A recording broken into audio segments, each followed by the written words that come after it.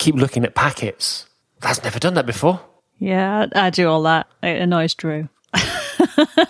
Anyway, sorry for the delay, listeners, because there's me. I set out to do this new plan where I'd release a show every 2 weeks, and it's only the second week, and I missed one already. So sorry about that, because I spent last Friday down at Reasons to be Creative, the conference in London, and me and my ape mask, we both went down there. Because John Davey, he's been on the show a couple of times, he persuaded me to walk on stage wearing my bloody General Ursus mask. Planet of the Apes. Yeah, I think I saw a picture of that while I was away. Much against my better judgment. And Rachel, you've been away because you've been in Canada and the US, I think. That's right, yes, in the snow. In the frozen wasteland that is now America. Yeah, it's crazy. It's so cold. It's like some kind of post-apocalyptic Michael Bay movie. Well, the thing is, my parents have lived out there for years, and so, every so often they get one of these really bad winters, and they tell us about trudging through the snow and piles of snow that cover cars and all that sort of stuff, and you're like, yeah, okay. And then you see it, and it's not even just the snow, it's the kind of enormous mountains of grey, frozen, sort of slushy stuff that just heaped up everywhere. It really is amazing to see. I couldn't. I always think of parts of America of always being warm. I mean, Arizona, obviously, you never get a lot of snow there. Right. But, you think about Atlanta or, places down south and you think it's going to be warm. But it's bloody freezing. Yeah. And I think places this year as well, places that don't normally get the snow and don't get the tough weather have got it as well. So I think it's been quite a surprise to people. Yeah, I lived in North Carolina before moving over to Amsterdam, and they've gotten several snows this year, and anytime there's even just the threat of snow or like a centimeter of snow, they have no school. School is called off, and so I don't know how far into the summer they're going to have to go to make up all of these snow days that they've had this winter. Well, we're here now, and we've got company because we're joined by the one and only Zoe Gillenwater. Hello. Who we haven't had on the show before. Yeah, I know.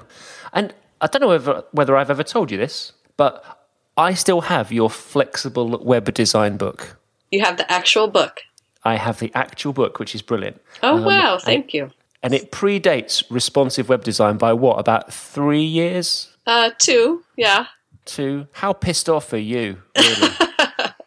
Oh, not pissed off. It's good that it's, finally been widely accepted, this idea of making flexible websites. So I just didn't have such a good name for it, so that's fine. Well, if listeners haven't picked it up, Flexible Web Design, it's a great book. I mean, there's still a load of good stuff in it, even after the whole kind of responsive shenanigans. Oh, thank you. So, but anyway, I know most people are going to expect that if I've got the two of you on the show, Rachel Andrew, Zoe and Gillenwater, that we're going to talk about CSS layout, but I don't think we are. Well, we might do in passing. That's probably good. I can be very, very boring about these things. But that's the thing with this show. You just never know. But I should explain, I suppose, for the 3 people out there that don't know who you two are. Rachel, you run Edge of My Seat, and you make that fabulous Perch and Perched Runway CMS that I keep banging on about. And that's right. That's mainly what we do. I had a client come to see us completely at random, somebody else that's in our building in the business park, and he's from some kind of NGO or some kind of organisation. And he was talking about needing some changes to his site, and I mentioned the fact that, we might have a little CMS that we might want to use with it. And he went, "Is it Perch?" And I thought, right, that's okay. Now we're getting somewhere. Now normal people understand what this thing is. Yeah, we've had quite a few things where people have come to us, designers have come to us and said that a client has asked them to use Perch, which is interesting. And maybe shouldn't be such a surprise. We've been around for a long time now, but that's pretty cool when actually sort of end clients are saying we want to use this because, I don't know, maybe they've used it at another job or something. Yeah, no, I thought that was brilliant. So we haven't got the gig yet, but when we do, we'll be using Perch. Cool. And you write about CSS grids and VAT quite a lot in your spare time. Yeah. I kind of write and speak about really, really strange sort of wide variety of things because I do such a strange wide variety of things day to day. So I tend to sort of think, oh, that's interesting or that's useful, and so I write about it or speak about it somewhere. You've become the queen of VAT. I know, that girl. It's like the most rubbish superhero ever. God, and Zoe, you're now, what are you, a UX designer at Yes. Booking.com, which is, apart from Airbnb, it's my favourite booking site. Yep, that is what I'm doing now. And you're the queen of Flexbox. I think that's how Jeremy Keith described you. That's not too bad a title. I guess it is kind of also not a great superpower, but I'll take it. It's probably a better superpower than VAT. There's, is it Elastic Girl that's in the Fantastic Four that's all kind of stretchy? I don't know. Idea. In The Incredibles, there's Elastigirl, right? Maybe that's what I'm thinking of then. Yeah, that's pretty good. Maybe I'm getting mixed up. I'm not big on superheroes. So, did you see on TV? I think it was a week or so ago about there was a Kenyan marathon runner, and there's no way that I'm going to pronounce her name correctly. It was Haivon Nijic or something. That sounds more Russian than Kenyan, doesn't it? God, I'm rubbish at names. Anyway, she crawled the last 50 meters of a marathon race in Austin, Texas. Did you see this? No, I didn't see it, but I can kind of understand that. It was amazing. She was in the lead in this marathon in Austin, and she got to within 50 meters of the end of the race and fell over. Literally, her legs just stopped. And the person that was second went on to win. And she literally crawled the last 50 meters of this race and refused any kind of assistance because if they gave her some help, she'd be disqualified. Yeah. And she literally dragged her sorry ass across the finish line and came in second. It was amazing. Wow. Because, I bring this up because, you've run a marathon. I have, yes. I'm training for another one. I'm doing Brighton in a few weeks' time. Oh, wow. If like my feet don't fall off or anything, I've got a bit of a stress fracture, I think, in my foot. So I had a sort of week off running while I was away, because otherwise it was just treadmills anyway. Because I'm not allowed to run on the snow. No, you're not allowed to run on the snow. So as long as my foot holds up, I'm going to do Brighton.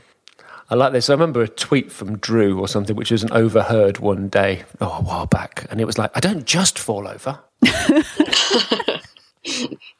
But this marathon runner was amazing, and it just kind of got me thinking because I think it's been a bit of a tough, certainly a tough year. The last few months have been incredibly tough from a business point of view, and I don't know, just a general kind of industry feeling point of view. So I was sort of inspired by her determination and motivation, and I just thought that it would be something that we could talk about really in terms of just keeping going. When you're just bloody knackered and you just got to keep going. And, there's not a lot of glamour to it. You just got to, dig in and go for it. So that's what I thought I want to start talking about today. Cool. Okay. I'm making it sound as if I know something about running a marathon, but, I don't. It hurts. It takes a long time. Yeah. I don't know. I think sort of keeping at stuff and, just kind of showing up. That's just what I do. I've never been really all that good at anything, I don't think. I think my main sort of talent is that I work really hard at whatever it is that I've decided that I'm interested in. And that can be all kinds of things. I just work at until I can do it. I've never, all through my background, even as a dancer or anything, I've never been the most talented person at anything. I just work hard. So if I want to know something, I just think, I'd better knuckle down and get on with it. I think that's incredibly important. And I think it's this kind of showing up and working hard. And I see a lot of people who want a quick fix and they kind of want success without that hard work and dedication and just being there. And the fact that it might take years, they don't want to go through that to get the success. I think it's one of the most important things that we hopefully instilled in Alex is that work ethic. And he does. He works incredibly hard. He always has. Oh dear, funny Alex. He's just come back from Costa Rica. He probably won't be listening. He's probably got like a month's worth of podcasts to catch up on. So he's going to be bloody horrified when he hears this. So you don't know, I don't think. My son's a geologist. No, I didn't know that. Yeah, he's doing a PhD at the moment, and he's studying this very strange rock formation. It occurs. They're called melanges, and they occur at different places around the world. There's like, I don't know, half a dozen of them. And one very important one is in Costa Rica. So he's been there for the last few weeks. He's just come back. And he had the most amazing time, which involved, apparently, he was telling us last night, hiking for 3 hours every day to get to the place that he was studying, because there's no roads. Right. Wow. And literally, he was walking down a path on one of the days, and he could go no further because there was the biggest golden orb spider in the middle of the path that had built a web between some trees. The guy's like in the rainforest. It's amazing. And it's like, I'm not going to go around this spider. I'm not going to go past this spider. I'm going to have to go around it. Yeah. Yeah. And then the other thing was, he was freaking us out. He was saying that he had to wade across several rivers to get to where he was going. And these rivers are tidal, so they were quite deep. He had to literally strip down to his underpants and wade across these rivers chest high with all of his stuff above his head. Mm. And then he said, it's okay, though, because the crocodiles are in a different part of the river. Not the thing that a parent wants to hear, really. No, it's best not to know, really. But talk about, grim determination. I'm, really proud. Yeah, I can understand. Yeah. I mean, that was, as a parent, that was the one thing I wanted to pass on to my daughter was that ability to work hard towards the things you want. I think that's the most important thing, because I think we all know people who are very talented, but also very lazy, and they kind of do quite well because they're sometimes in the right place at the right time and things happen. But there's not a consistency to that. Yeah. And I think it's more important to be able to work at stuff, and that's kind of played out for me. Yeah, and I think a lot of that is, I feel like the people who are good at that, really just working hard and not worrying about if it's going to take years to get to their goal, are the people who aren't worrying about the years. They're just focusing on right now and what they need to do right now. And like one of the things, like, I don't run marathons, but one of the things that I have often said to like my husband when I'm doing something hard is like if I am running on a treadmill is like, well, I can do anything for 5 minutes, right? It doesn't matter how hard it is. I can convince myself that I only have to do it for 5 minutes. And then after 5 minutes, I can say, well, I could do 5 more minutes, right? Because I can do anything for 5 minutes. So if I'm only worrying about that little piece, I'm able to, push farther and farther ahead. I mean, that's something that has worked for me. But yeah, I'm not running marathons or hiking through Costa Rica or anything that demanding. Yeah, I think things like, stuff like, I don't know, do you guys know about the Pomodoro technique? There's sort of the timer that you set and you do things in sort of 25-minute bursts or an hour bursts or whatever. Yeah. And I think that kind of, sort of what you were saying about, well, I can do this for X amount of time. It's okay. It's okay to sit here and do this thing I don't want to do for 25 minutes. Right. And that does help you to sort of move forward, even if, it's just all looking really tough or really boring or whatever it is. Yeah. It is hard, though. I mean, we had a project cancel, literally with a couple of weeks to go, which left an enormous hole in our budget, which I wasn't very pleased about. And that was the start of the year.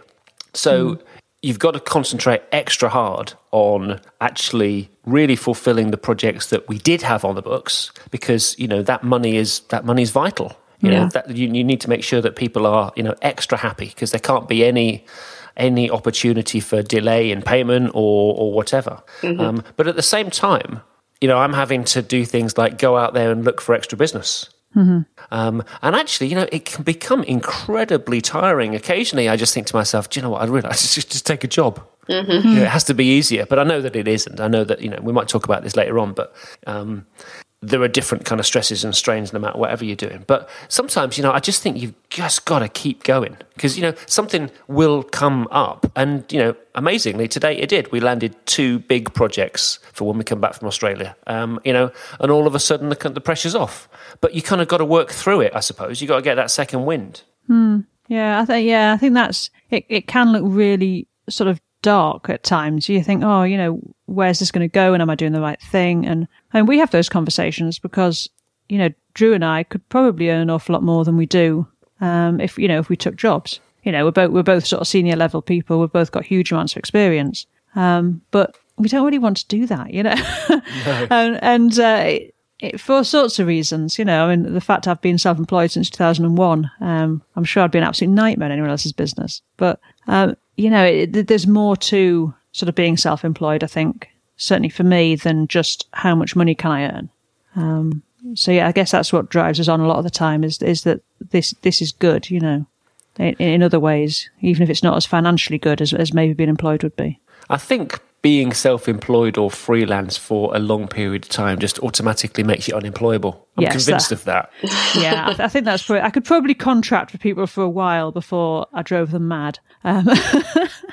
So, yeah, I think it is... you get so used to just doing your own thing and being able to make decisions and call the shots. It's very difficult. How do you just keep going, though? I mean, keep doing what you're doing.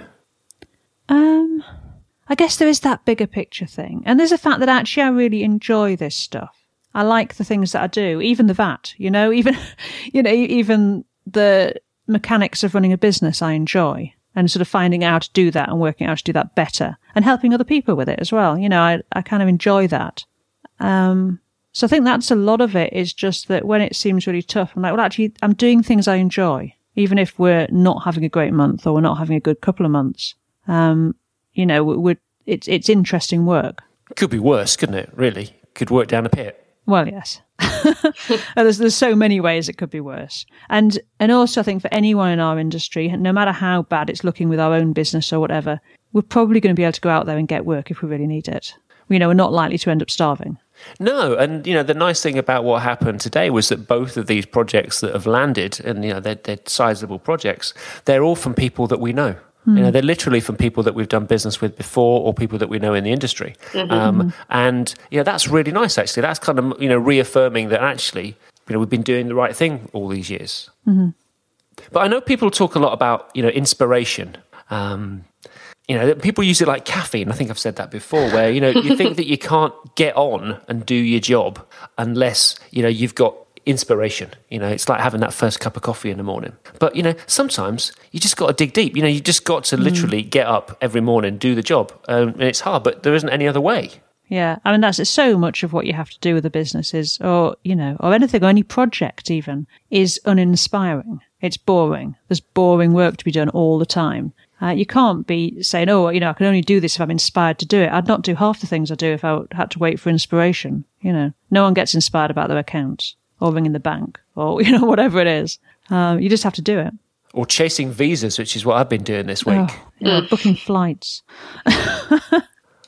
But, I think it takes motivation and guts to keep going. And particularly when you've been self-employed, for a while, I wonder whether or not sometimes you just think, oh man, I'm just going to throw in the towel. I'm just going to, I might as well go and take a job. I've watched quite a lot of people become self-employed over the last 10 years or so. And a lot of them do very well. But I've seen a lot of people go the other way as well. And they stop doing what they're doing. They stop being freelance and they either get acquired, which I always smile when you see businesses being acquired. It's like the guys at Tiana Lax were acquired by, was it Facebook? It's like, no, you're going to take a job. You're just going to take a job. That's what you're doing. You're going to work at Facebook. But, that's great for you. You did that, Zoe. Yeah. You went to work at Booking. Mm-hmm. I mean, you didn't just move jobs. You moved you and the whole family halfway around the world. It must have been a damn good offer. Well, it was.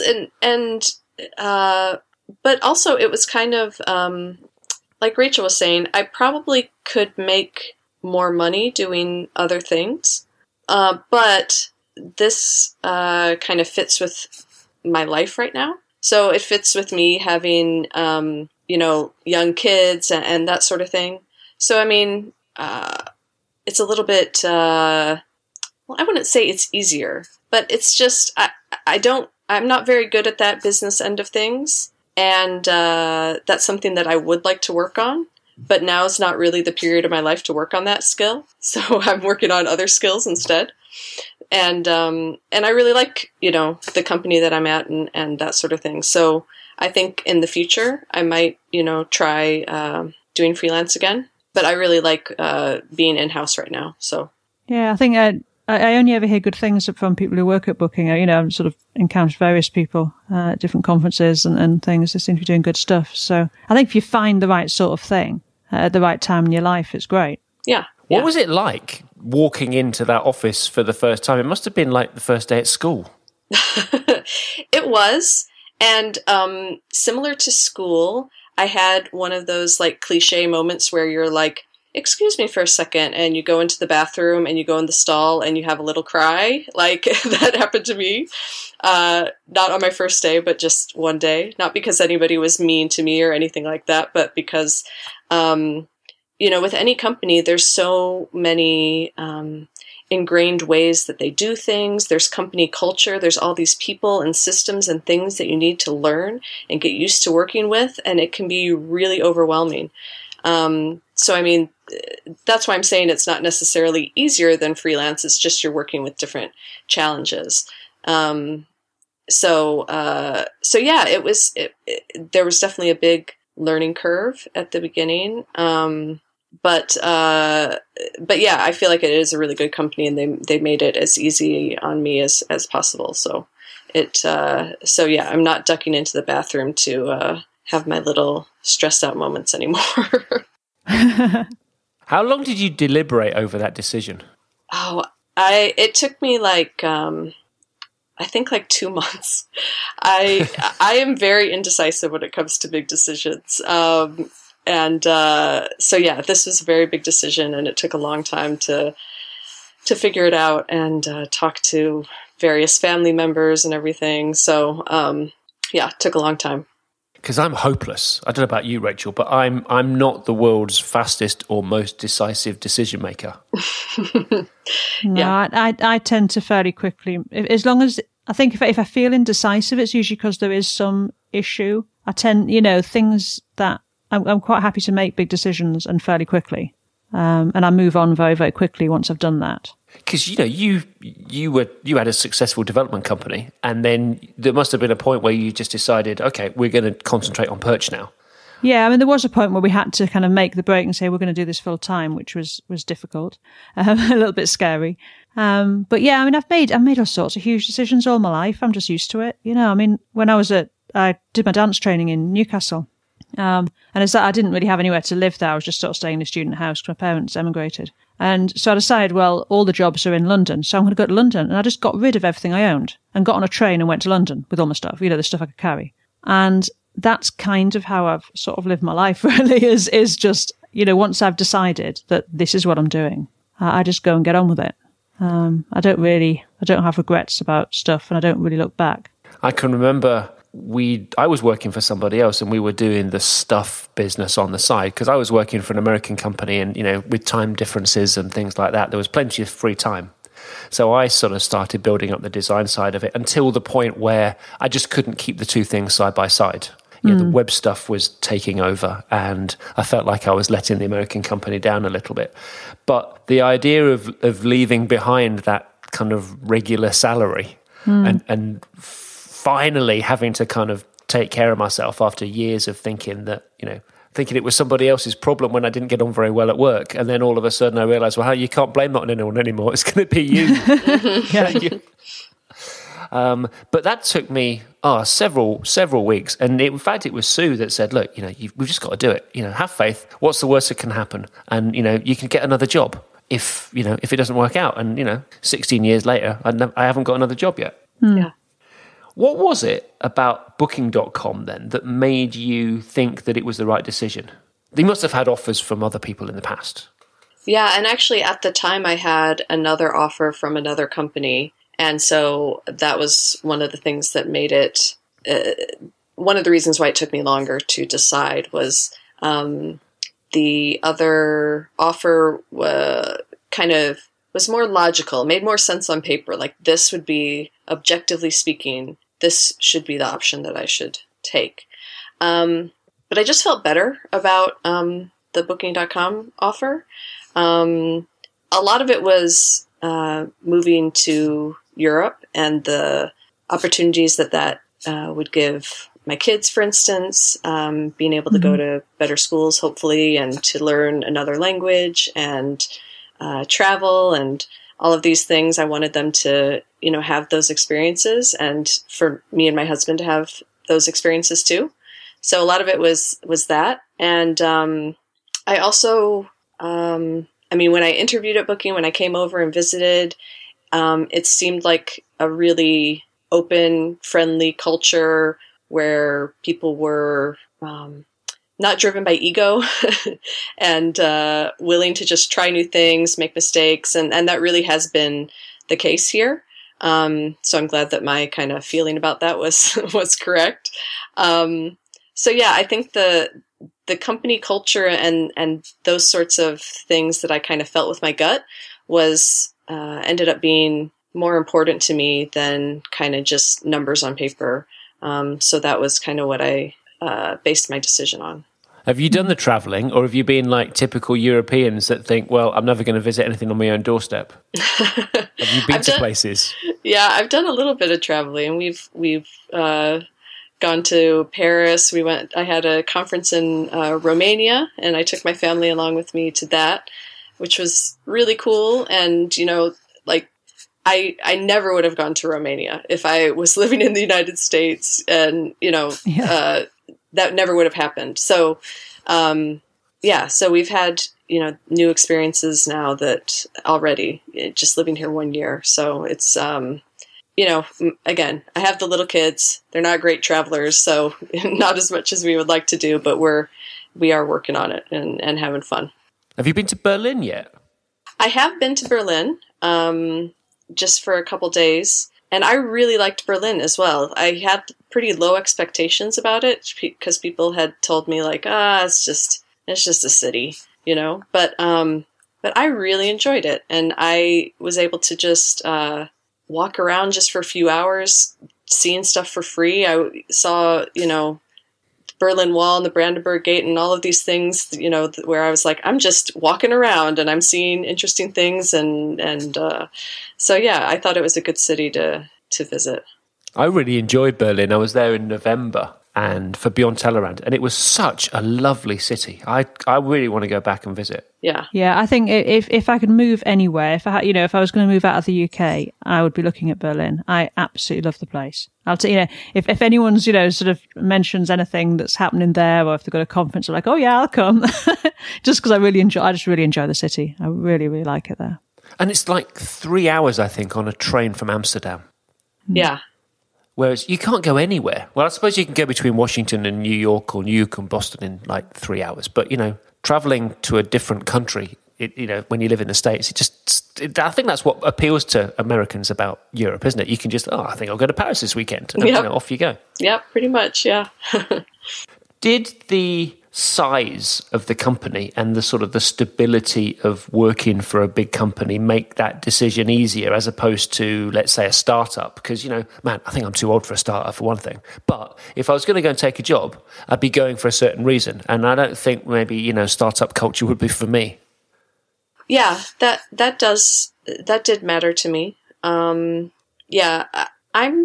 fairly risk averse person, I would say, except when it comes to catching flights. I'm like really a thrill seeker when it comes to that. I try to go at the last possible second, but for the most part, I'm a pretty risk averse person. So, I guess you could say that moving my entire family over the ocean to a new country and all that is pretty risky, and it is.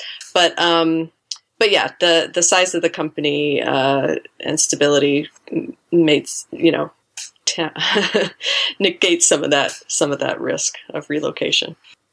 I suppose it still takes determination and motivation to get up and do work. Even when you're working inside a big company, you still have to go there. It's not like I think some people have the impression that it's just kind of all grapes and whatever, it's all just kind of luxury, you just kind of like, you show up and we talk about, it's great because you get stability and a regular paycheck and things like that. But no, you bloody have to work. Yeah, definitely. I've worked at places before where I could see how the stability of that place would allow you to kind of coast. But I don't feel like that's really the case here. That might be because of the data-driven way that we do design here. So you have to have results. So you can't just you can't really coast here. So I haven't had to deal with that really. I want to feel like I have to get up every day and really, really work and bring new ideas and that sort of thing. Because it's something that I've been thinking of, when I'm busy concentrating on something, I'm not the easiest person to work with. And at the same time, I'm kind of mindful that, there are other people that work with me that I'm responsible for, and I've got to keep them motivated and happy and everything else. Is there something that booking does to keep you enthusiastic about what you're doing? Is there something specific that they do? I'm trying to think of specific things. Because I've never been an employer before. This is like a whole new experience. I'll say new, it's been like the last 2 years. But, I'm still finding my feet. Yeah. I mean, the A/B testing thing is new for me. And I know that's something that that you, Andy, aren't a big fan of in some cases. But I was coming from another job where all of the design decisions were kind of made by some person higher up who was not a designer and just was basing everything on just his own personal, desires. And nothing was ever validated with users. And it was just, everything was just kind of dragged out. And that sort of design environment was really frustrating to me. And so booking is kind of like the exact opposite of that, where it's a very flat structure. And while higher up people may have an opinion about something that they want, it's if we try it, it's going to be tested. And if it doesn't do well in A/B testing, then it's not going to go on the site. And so I'm finding that pretty enjoyable. And it also kind of, as a designer, although that can be frustrating at times because you don't always get to the solution that you want or that you think is best doesn't always win. It can be kind of fun sometimes to kind of run these tests and see which is going to win, and that can be kind of exciting at times. So sometimes it's that sort of game of A/B testing almost that makes the work fun. But it also is really fascinating to see what happens in these experiments. I mean, sometimes the exact opposite thing that you think is going to happen happens. And when you dig into the data, you actually can start kind of coming up with an idea, a picture of why that happened. And I feel like I've learned a lot more about user experience, through the work that I've done here. So this is a complete digression, but where have you got this impression that I'm not a big fan of the whole UX research testing thing? Well, no, of A/B testing and just driving design decisions based on data as opposed to good UX principles, for instance. I have spoken about this, I know. Yes. This is I know, I'm just playing devil's advocate. This is my talk this year, which is kind of, the subtitle, which I never kind of put out there, is How User Experience Designers Ruin the Web. But, that's just a different, we'll agree to disagree on that. I think there's something in this test, particularly in a big company. I was talking about this with Drew, because obviously Drew worked at Yahoo as a front-end developer for a while. And we were talking about this fact that I think sometimes by testing and getting results, and it sort of depoliticizes these decisions, and you don't get this thing where one person can say, "Oh, this is the way we're going to do it because I'm more senior or I'm more experienced," or whatever it is. You get this sort of political thing where people feel that they should get the say so, or if someone else pushes their idea through and it doesn't work out so well, then maybe their job's at risk. I think if you kind of go with this sort of testing, you're saying, well, anyone can have an idea and we can try it out. And if the tests don't say it's a good idea, well, that's fine. We'll move on.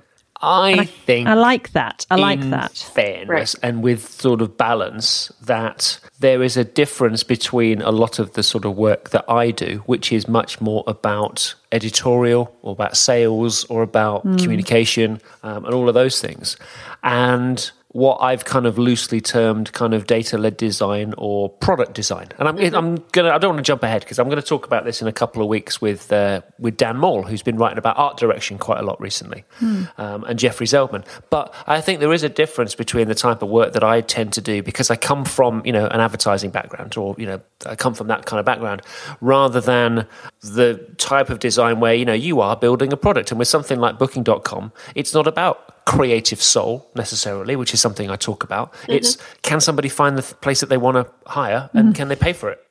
Right. And the other thing that that makes me feel good about what I'm doing here is, okay, if I was working for another e-commerce company, like say Amazon, I don't have a problem with Amazon. Amazon's great. I love Amazon.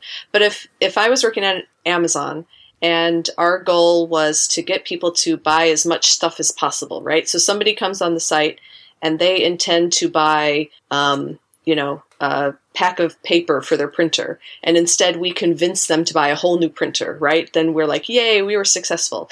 But at Booking.com, we only sell one thing. All we sell is hotel rooms or, apartment rooms, whatever. So, and everybody who comes to our site, they come because they want to book someplace, right? So there's only pretty much one task that everybody wants to complete.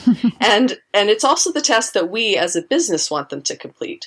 So if they're able to complete that task more, and if therefore we have more bookings, then we feel like they've more easily been able to complete their task, and that's good for us too. So I feel like in some organizations that this sort of data-driven design to just get as many, whatever your KPI is, whatever metric that you're going for, to get that as high as possible, I would feel kind of icky about that in some cases. But I think in this case, that KPI of, increasing bookings kind of correlates really well with what the user is trying to do, and usability and good user experience. So I feel good about it personally. I don't feel like I'm, Don't get me wrong. I don't think that it's a bad thing. I find it fascinating, and we're going to start some projects where it will be quite heavily tested, and I think that that's fine. I think that validating design decisions through this kind of process is fascinating, and I actually can't wait to be a bit more involved in it. But my point of view, I suppose, I don't want to rattle on about this too long, but is that it should be sort of part of the creative process, or to validate part of the creative process, and not the driving force behind the idea. Yeah. And I do quite often get frustrated when it's almost as if the design is built upon this stuff, rather than we're just using the research to validate and to let us know that we're going off in the right direction. But that's just me, and I don't work for Booking or for large companies like that. So it's a different perspective. And I suppose the other thing about the talk, not that I have to kind of justify it, is it's mainly just about what the kind of things that we talk about. Because I don't want to be perceived as like the grumpy guy that thinks that UX is shit, because I don't. But it's just about, oh man, you want to talk about that again? Really? And when the conversation is so much on the engineering side of design and nobody talks about typography anymore, that frustrates me. It makes me sad. I agree with you. I want to see more kind of pure design talks at conferences. I feel like designers are kind of guilted if they don't know technical stuff, and you're not seen as good as somebody who can also, do JavaScript and all of these, things. I don't know. That's maybe that's just my own insecurities, but I feel like tech conferences are getting more and more complex, and some of that's really great. I mean, there should be a place for that too, like having much more advanced topics and more technical topics and that sort of thing at conferences. But I would also like to see advanced, like pure design topics as well. I was quite surprised at Reasons to be Creative in London last week, because there weren't many creative talks. I mean, we had Harry Roberts, who's brilliant, and I love Harry. He was on the show last time, and he was talking about theming in SaaS. And there was James Hall talking about security and pulling off some amazingly scary security demonstrations. Mm-hmm. But I went there expecting to talk about branding, or talk about color, or talk about creative stuff, and there wasn't much of that. I was surprised. Yeah, it seems like things are becoming so much more about tooling a lot of the time, and certainly on the sort of front end, becoming an awful lot more technical. And I'm a developer, not a designer. I know nothing really about traditional design or anything else. But I do think that we're making sort of that part of the industry quite technical and perhaps impenetrable to people who are more on the design side and who don't have those kind of technical skills, and who are, the last person who will open up a terminal and work at the command line. Yeah, we've talked about this several times on the show. We touched on it last week with Harry and John Snook. So I think that there is this kind of overall feeling. And one of the talks that I like giving most, because it's not just about designers talking to designers. One of the talks I like to give is my Damn Dirty Developers talk, where I talk about typography, and the intended audience is people that, they're developers. Because, people that have to implement the stuff that we make. Yeah. That kind of thing I still think is really valuable. Yeah, I'd like to see more collaboration as well. I mean, it's like this stuff I've been doing with CSS grid layout. And, I can read the spec and I can work out how it's supposed to be, even the bits that haven't been implemented yet, and I can build examples. But like what I don't have an understanding of things like, proper typography and the grid that typographers want to be working with. And I don't have that design background. And I've kept sort of saying to people, I'd really love some help from someone who understands this stuff to explain it to me, and so I can make the technology, I can sort of make it work with the grid layout stuff. And there seems to be this big sort of divide, people aren't getting involved in emerging CSS stuff, a lot of which is really exciting for designers, if they were to look at it and understand it. They're not getting involved with it because it seems very technical. Yeah. One of the things that I really like about Zoe's Flexbox stuff is that, I've seen you talk about Flexbox a couple of times now. And, a lot of the things that I talk about in my CSS workshop, because I have a whole kind of, I think it's about an hour and a half or something talking about layout, and Flexbox is a big part of that. And you've just made some brilliant examples, and they're like practical examples. It's not kind of something that it's, you can't think, why or how you would use Flexbox for something. It's like, here is a really neat little navigation bar where you've got a couple of links on either side and the logo is in the middle. Something which is a really sweet little design challenge, and you connect the dots between the design stuff and the implementation, and I really like that. It's hard to learn those things in the abstract. It's much easier and more enjoyable to provide a real, practical example, something that you can use in your real work to kind of, make the spec more understandable. I thought we weren't going to talk about CSS. Bugger. It's impossible. You can't get away from it. It was inevitable. Rachel, what would make the decision for you to go and work for somebody else now? Would there be a particular sort of challenge, or would you want to work with a particular person? Because that's always been my thing. I think if I was going to go back and have a job, it would probably be in sort of a CTO type role. And that was always kind of my thinking when I worked for, back in the day when I worked for sort of .com companies, the jobs I had my eye on were, sort of CTO type jobs, because I've got such a diverse skill set. I'm perfectly at home as a systems administrator, and I can be doing CSS and I can talk to people. And so I've kind of got that range of skills. And I think really what would push me to do it would be some major life change as opposed to anything else. Some reason why it was a sensible idea for me to go and be employed. I think that's probably that would be the main thing. I'd like to go and live in Australia if anybody's listening. There's anybody in Perth that wants to hire a broken down old design director. Here we are. Yeah, I think I don't think there's anything sort of internally of me that thinks, I'd like to go and get a job. I do sometimes think of the sort of roles that I might do if that had to happen. But it'd be more likely that some external pressure would, or just some life situation, something happened that made it a better idea that I had an income I could rely on. Yeah. Week on week. I think that would probably be the driver, really. I think I've said it before, but despite being pretty much allergic to UX, I would really, really love to work with Aaron Walter at MailChimp sometime.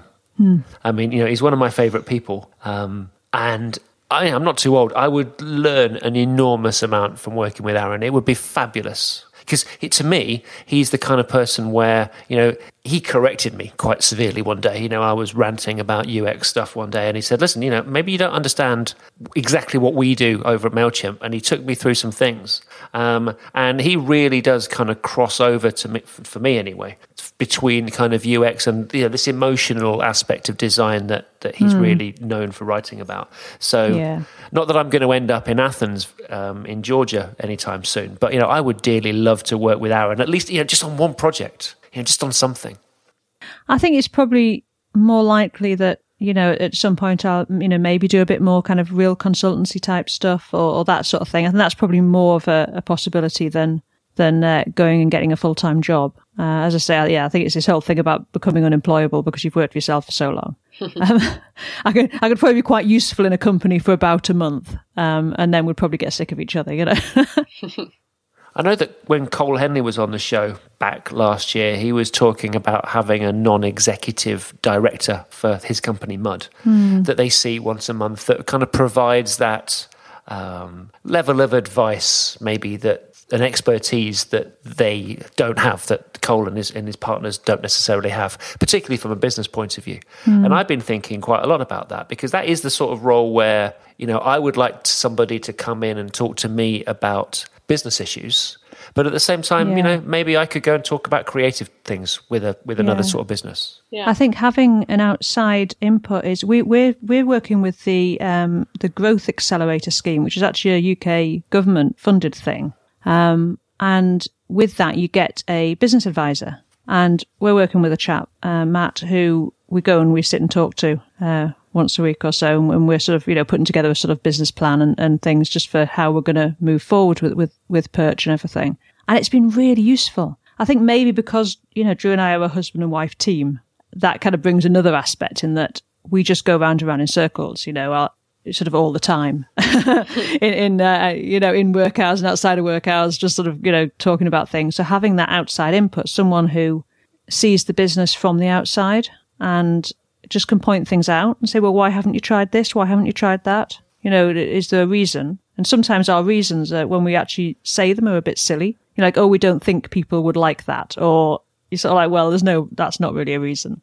So that's been really interesting. So I can see how that kind of role can work really well. Yeah, I'd like that because sometimes you just need that extra perspective. And you need somebody sometimes to say, well, why? I mean, I remember talking to my friend Joe a few weeks ago, and I'd complained in his ear about the business at some stage or another. And he said to me, so what have you done about X? What have you done about the thing that you're telling me about? And I'm like, well, I haven't really because I've been so busy. And everything that fell out of my mouth just felt like an excuse. Yeah. Well, that's what we've found, it's like, oh yeah, we haven't done that. And yeah.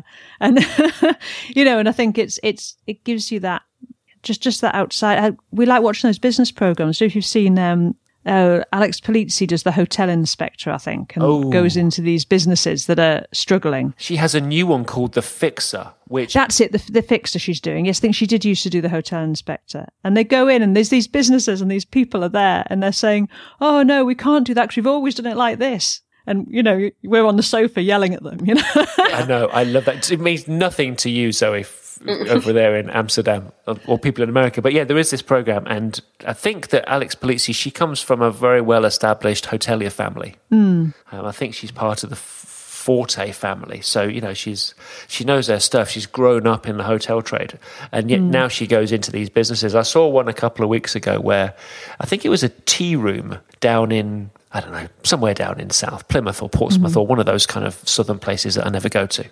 And literally within like a week of her leaving, they changed everything back to how it was. And they changed the signage on the outside. It was the Singing Kettle Tea Room or something. I saw that one. Yes, that one had us yelling at the telly. And I just wanted to, my lack of empathy was really exhibited at that point because I just wanted to hit the guy going, no, will you not listen? Yeah, but I do wonder how much... we can be like that, me too. Especially Drew and I. You're the same, when you run a business as a couple as well, a married couple, and how much you're just, you're playing off each other and you end up with the same point of view on things because, you get on because you live together anyway.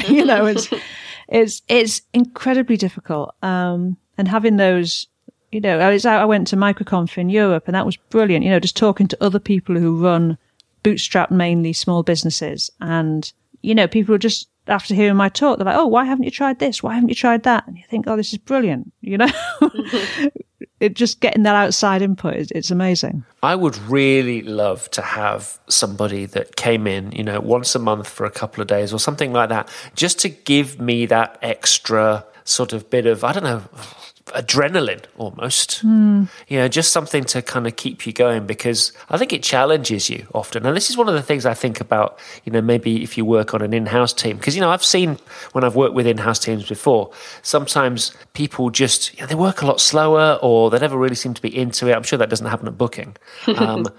But, it's quite easy to kind of settle into a pattern, and I know I do it. And just having somebody that says something or, suggests something different, and you think, oh, yeah, I should do that. But I don't want to be the person that's like on the Alex Polizzi program that's like, no, well, we've always done it this way. And I think if you work together, obviously Sue and I have worked together for a long time. So for her to say something to me about changing stuff or vice versa, that it's quite hard, isn't it? even if you're not married, then, you don't want to be treading on each other's toes or hurting each other's feelings somehow.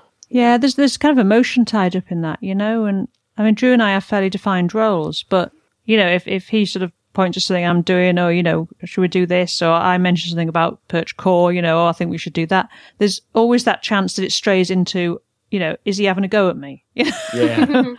Is it a bit of a dig? And often it's not, of course, but you sort of, there's always that. And I think that can happen just with employees as well, and teams who work closely together. Is that person who's getting into my territory? Are they actually having a go at me and saying that I'm doing something wrong about my job? But yeah, when you're a couple, you don't even have the ability to go home and say, oh, you know what they said to me today? Do you find it easier to switch off, Zoe? Now, can you go home at like 5 or 6 o'clock or whatever time you finish, and that's it? You're not thinking about work. You're just looking after the kids, and you're not thinking about it again until you walk in through the door the following day. Yeah, I always have side projects and things that I'm working on. Sometimes I like curse myself. Why did I choose this career? Why did I not choose to just become, I don't know what. Everybody has lots of stuff they're working on. But yeah, but in terms of my actual Booking.com work, yeah, I can just go home and not worry about it again until the next day. So yeah, I like that because I do have other things that I'm always thinking about and playing around with. But you don't run marathons?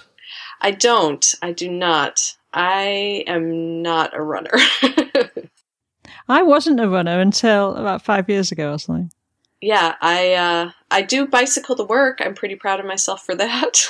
Oh, Amsterdam's great for that. I'm very envious of all those cycle lanes. Well, I would really like to go over to Amsterdam again. It's been years since I've been. And the last time was for a conference, and I've never actually had... In fact, I don't think I've been to Amsterdam for many years where I've just been able to relax and walk around the city and not have to think about a talk that I'm giving or a workshop that I'm working on or something like that. So, yeah. God, it's only... people go over there for a weekend piss-up. I just ought to go. Yeah. It doesn't take long. Cheap flights. Yeah, no, I should. And there's an amazing barber, apparently, in Rotterdam, which is just down the road, which I keep meaning to visit as well. Does an amazing shave. We should wrap it up. I'd like to keep things to an hour now. So thank you very much for that. I've really enjoyed talking. Yeah, it was fun. Yeah, thanks as well. And people can follow you, Rachel, on Twitter. You are Rachel Andrew. Mm-hmm. And grabaperch.com. Obviously, just go there. You're a moron. If you haven't actually looked at Perch Runway yet, or you've been one of these people that's been like, oh, well, I haven't really had a reason to try it. So, I've not really given it a go. Shut up. Stop making excuses. Just like download the copy and use Perch Runway because it's bleeding brilliant. We should do that. Or Zoe, you're Zomoji. Zomiji. I say it Zomiji. So you want to know the story behind that? Yeah, go on. Okay, so it's not a long story. It's just that my name is too long. Zoe Mickley Gillenwater. So I just took the first 2 letters from each of those 3 names and I put them together. So it's Zomiji. So okay. So now I get it. That's like when, somebody's starting a business with a partner and they put their initials together. Yeah. And it's like, we're going to be AC/DC Limited. Yeah. But I thought mine sounded kind of cute and Japanese or something. So I went. Yeah, that's what I thought it was. I thought it was some kind of Tamagotchi style thing. No. But it does have meaning. It's not just random. It's my name in a shortened way. Keep entertaining Zoe or she'll die in your pocket. That's a really horrible thought. I don't know why I said that. Anyway, or people could follow me at Malarkey to ask questions, because you can, or suggest topics for this show. You can message us on Twitter at unfinishedbz, or you can email me, at unfinished.bz.